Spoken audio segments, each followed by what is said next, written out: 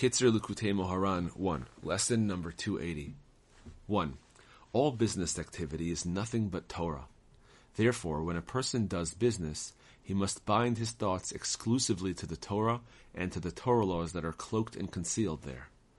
But if he does not bind his thoughts to the Torah at the time that he does business, his punishment is that he must subsequently come before the judges in a court of Torah law. It all depends on the blemish he committed.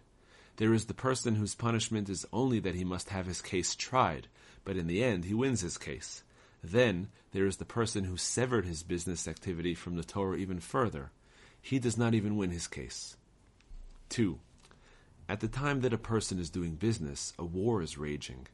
This is because at that time he must battle with the other side to sift out and to elevate the sparks of holiness from there, since the essential function of business and trade is to sift out these sparks.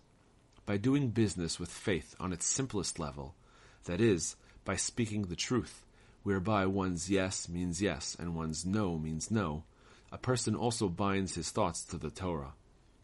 For a person's thoughts must be focused on the business at hand only superficially. His inner thoughts, however, must be bound only to the Torah.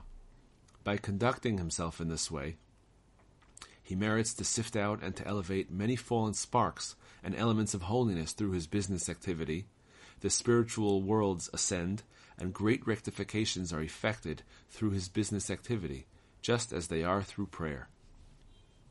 Lesson number 281. 1.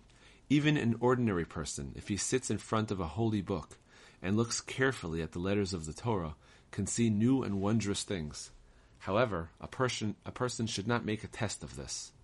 See more in this lesson in Likutey Moharan.